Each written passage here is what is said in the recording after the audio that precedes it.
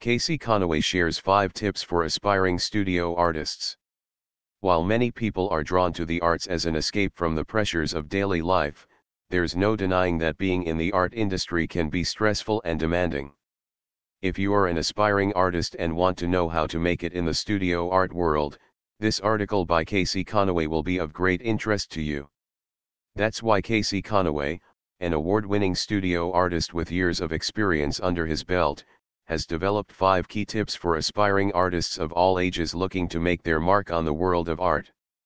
1. Build your portfolio by taking different kinds of portrait photos. Portrait photos that are professional and sellable fall into a few categories: headshots, shots of business professionals, lifestyle images, think models posing against brick walls or at zoos, and fine art. One way to build your portfolio is to explore each category because you'll gain exposure to different types of photography and people. For example, when Connaway took headshots at a local horse ranch, he got to spend time with experienced riders and their horses. This gave him some insight into what makes good equine photos stand out and also helped him take better portraits of people on camera. 2. Create your own style.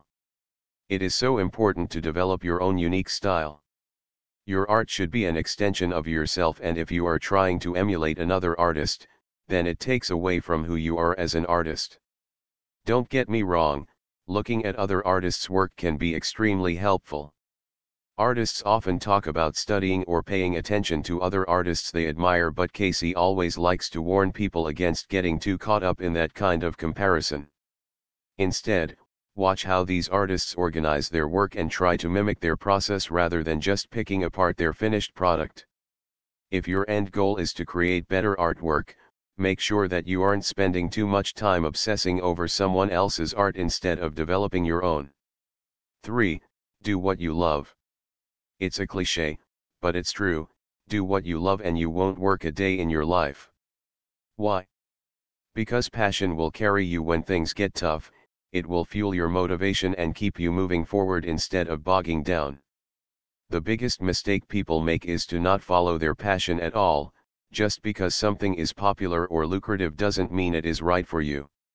If you find yourself doing something that turns your stomach, consider changing paths. It may take some time to land on what truly inspires and drives you, but being happy and successful means following whatever makes your heart sing. 4. Keep trying something new. When first started, he tried many different genres of art and projects. It was important to him to try as many different types of styles as possible so that when something came along that really inspired him, it would be easy to just jump into it. Trying new things is what keeps you growing and improving.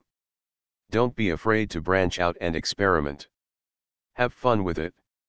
You never know when you might find your passion. Just remember, don't give up. If a style doesn't work out, there are a lot more to choose from. And if all else fails, keep coloring. Used to color his own drawings in his sketchbook back in middle school and still does today. 5. Inspire others.